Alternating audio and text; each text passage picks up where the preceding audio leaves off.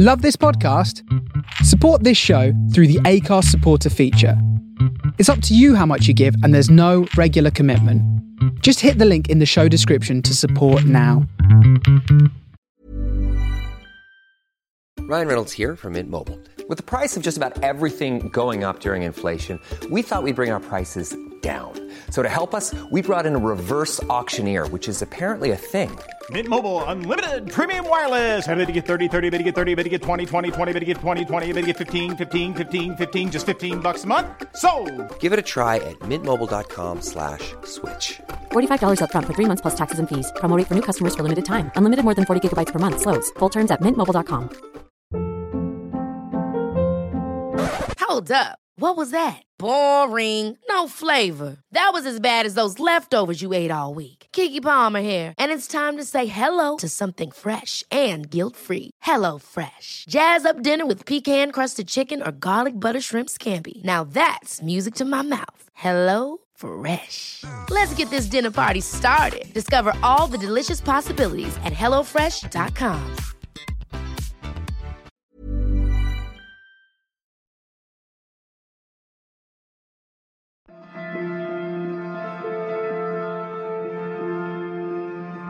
Previously on A New Winter, the horrific, huge, black, oily creature had found me again, and from it came the faces, the moans and sounds, all of which looked and sounded like me, and it was coming directly for us.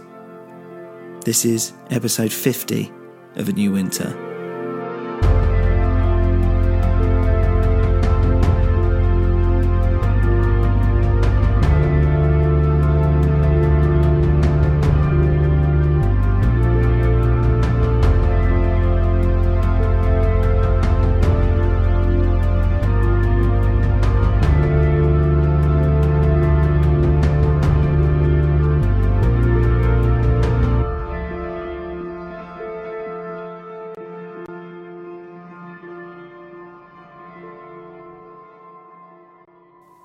"We got to leave," I said.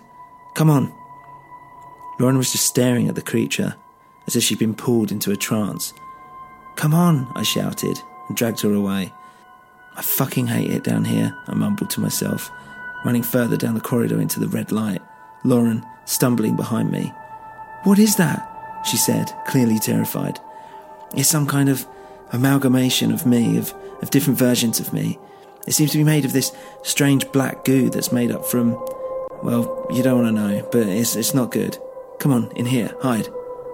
I opened a random door in the hope that it would offer some salvation, but as I looked in, I was suddenly looking at a wide open field covered in snow. In fact, it was the Stockwell farm, but there, in the middle, was Sandra. She stood perfectly still as, around her, a pool of blood appeared from nowhere, absorbing into the snow, melting it. And quickly it began spreading, the entire snowy field succumbing to this flood of red, and before I knew it, I saw the entire scene in front of me bathed in blood. Sandra remaining completely still, just staring right back at me. A huge mechanical-like scream bellowed into the air, and I shut the door. Wrong door," I said to Lauren, and we quickly moved on, the black creature moving quicker now. "Come on, Lauren," I began shouting. We twisted and turned through the maze until we saw a long corridor with a single door at the end. "This looks like a way out," I said, pulling Lauren along with me. The creature was almost upon us now. It seemed to have grown in size and strength. Lauren was still looking back, entranced but seemingly disgusted by the beast at our heels. We reached the door and tried to open it, but it wouldn't budge. "No," I said. "No!" Was that someone laughing behind the door?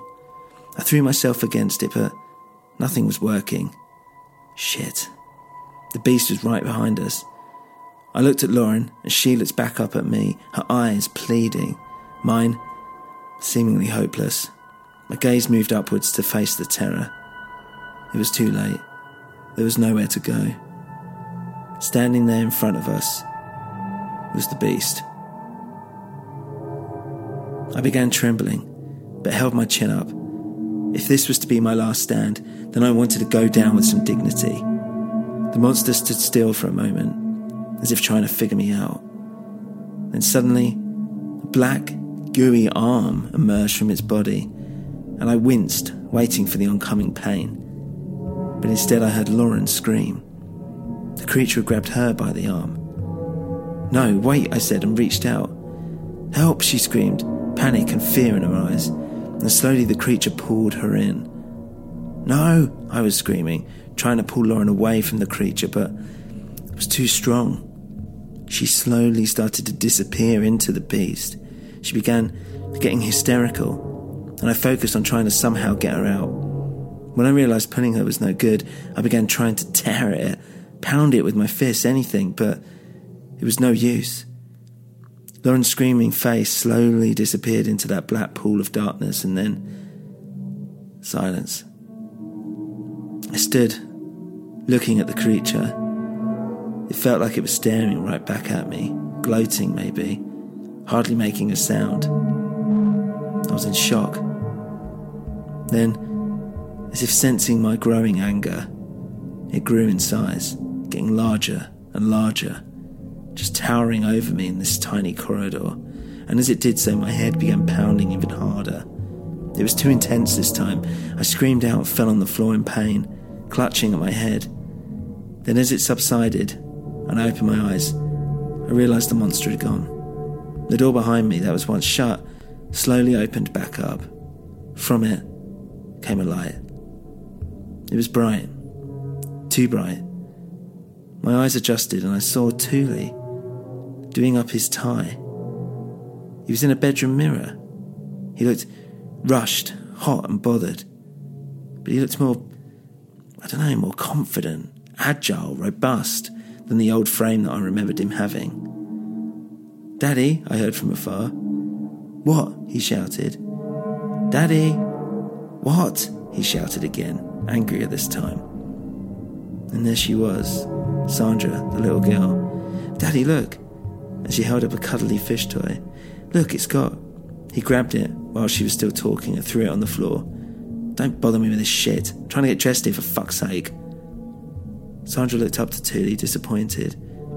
"Daddy, go downstairs and see Mummy," he shouted. "Fuck's sake, do I have to do everything here?" Sandra rushed out. "Oh, fuck. I've done my tie wrong now." Thule shouted and started punching the wall, again and again, over and over. And with every punch, it felt like it was slamming me in the chest. The air flew out of my lungs and I found it hard to breathe, slamming again and again. It was overwhelming. Then the blue light appeared and shined through the door, and then it turned a brilliant white and slam. The door shut. I gasped for air, as if I'd just come up for water after nearly drowning. And it was quiet again. I was back in the corridor, the red light, which, for once, was a comfort to me. I laid back and stared up at the ceiling while my breathing steadied. What am I doing? I thought to myself. How come every time I meet someone, I just end up alone? Why can I never seem to cling to anything? I have to ruin everything somehow. I shook my head. No, I thought. I'm going to get Lauren back. I'm going to do something about it this time. I won't let her be just another Kate, another Jackie, another Nicola. I'm going to go get her, put an end to whatever that horrid thing is. I got to my feet and walked back to the other side of the corridor. I felt weak, but stable. What exactly was I going to do? I wasn't quite sure yet, but this sudden focus gave me some kind of purpose. Even though I was physically weak, I felt like I could do this. The corridors were quiet. I didn't feel threatened at that moment. I felt at peace in a strange way. And as I kept walking, it was as if the doors were watching me, unsure of what I was doing, waiting to serve their purpose, waiting to embody the idea of a decision, of a cause and effect, waiting to be that gateway between the hidden and the enlightened. I felt like I was floating, wandering down these corridors. Soon 1 became 10. 10 quickly became 100. I didn't stop. I couldn't stop, and then my head started throbbing again, and I knew I was close. The red glow had dissipated. Where was I? Instead, A darkness had loomed in, like a disease, and appearing from it, as if from nowhere, stepped two identical versions of me, completely nude. "I am Albigesia," said the one on the left. "And I am Cathar," said the one on the right. "Can you tell us apart?" "No," I answered. "I cannot." "I believe," said Cathar, "that I cannot tell you two apart either." Then as I looked beside me, I saw another version of me, mirroring what I was doing. "What is this?" I asked. "Your tricks won't work with me." "I can tell you are alone," said Albigesia. "But if we come meet you, if we cross the water, then you have to have faith. You must set fire to your passion." I had a bad feeling about whatever was happening here. "Do you come with us on our journey?" Then I remembered one of the messages, one of the 3 messages the spider told me in my dream. The golden cross dances along the tide. If it meets its match, someone will surely die. "I can't go on that journey," I said. "I have to find Lauren." "Lauren," they both said at the same time, and began laughing. They were laughing hysterically now, manically. And then they were pulled back into the darkness, and in one swift move appeared the monster, making a horrific noise. I jumped back. It flailed its disgusting tendril-like arms at me, hoping to knock me down, but fortunately I was just able to move back fast enough. "Help me," a strange, tortured voice uttered from the creature. "Help!" Was that Lauren? What was my plan here exactly? How did I hope to even begin to save Lauren? My head was pounding, and I could feel my energy being sucked from within, as if I was getting older and more tired and drained. It didn't seem like I'd be able to drag her back out, so instead I'd have to go in. Or better yet, something inside me was telling me that in fact I needed to absorb it. As it flapped its black tentacle-like arms at me, I caught one with my right hand and swirled it around my arm like a rope to ensure that it wasn't going anywhere. I could feel a slight hesitancy. It launched another tendril, but I caught it with my left hand and wrapped it around that arm too. I could feel it starting to try and get loose now, but I pulled on it, wrapping more and more around my arm until it was straight in front of me. I could see beneath its shiny skin faces upon faces on top of one another, all exactly like me, crying, screaming, in pain, shocked, horrified, disgusted. But I accepted them. I accepted them all. I closed my eyes and felt the dense heaviness of the creature as my skin absorbed it like a sponge would do water. I felt its emptiness, its secrets, its shame, its guilt, everything. I took it in. I embraced it. When I opened my eyes, the corridor I'd been standing in was now completely lit up. In fact, the red glow had disappeared. This was just normal light. I looked for Lauren and turned around to see her on the floor, asleep, completely unharmed. "Lauren," I gently shook her. "Lauren, wake up." Slowly she came to and seemed to be confused as to where she was.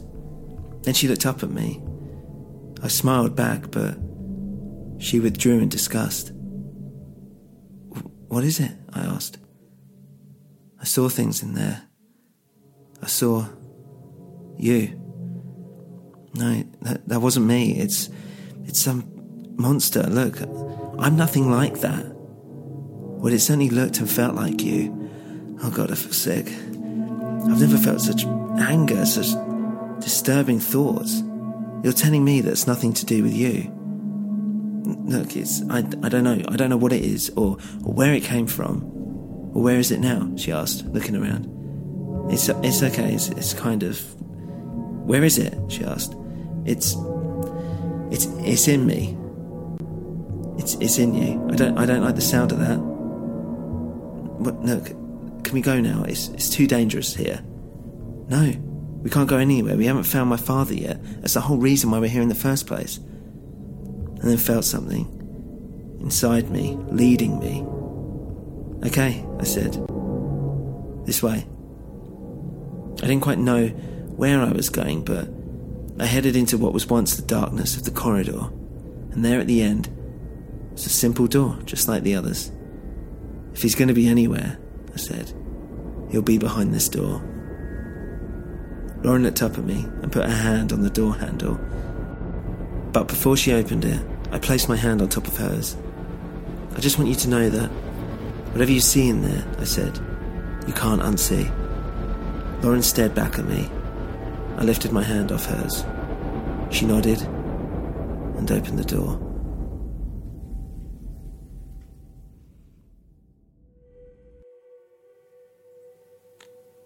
I just want to say a big thank you to my patrons for supporting the show. Remember, this is currently without ads or sponsors. So if you'd like to show your support, please go to patreon.com/anewwinter or anewwinter.com for more information. Another way of supporting the show is to leave us a review on your podcast platform of choice. The more reviews we get, the more people will listen. Also, we're now on Facebook, so if you want to head over to facebook.com/anewwinter, you can sign up there. Or you can follow us on Twitter @anewwinter, or email us at anewwinterpodcast@gmail.com. We listen and we do reply. We're also part of the Dark Myths group. You can find us on darkmyths.org, where you'll find other podcasts similar to this. Music is by We Talk of Dreams. Thank you for listening.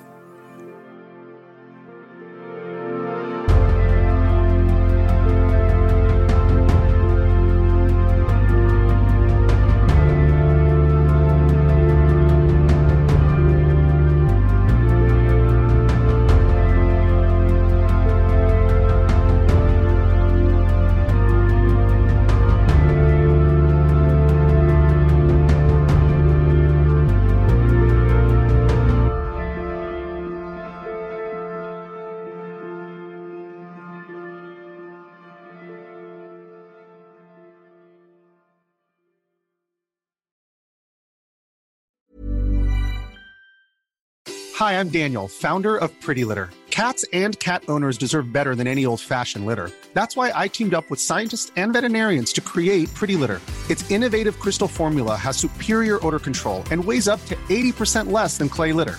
Pretty Litter even monitors health by changing colors to help detect early signs of potential illness. It's the world's smartest kitty litter. Go to prettylitter.com and use code ACAST for 20% off your first order and a free cat toy. Terms and conditions apply. See site for details. Hold up. What was that? Boring. No flavor. That was as bad as those leftovers you ate all week. Keke Palmer here, and it's time to say hello to something fresh and guilt-free. Hello Fresh. Jazz up dinner with pecan-crusted chicken or garlic butter shrimp scampi. Now that's music to my mouth. Hello Fresh. Let's get this dinner party started. Discover all the delicious possibilities at HelloFresh.com.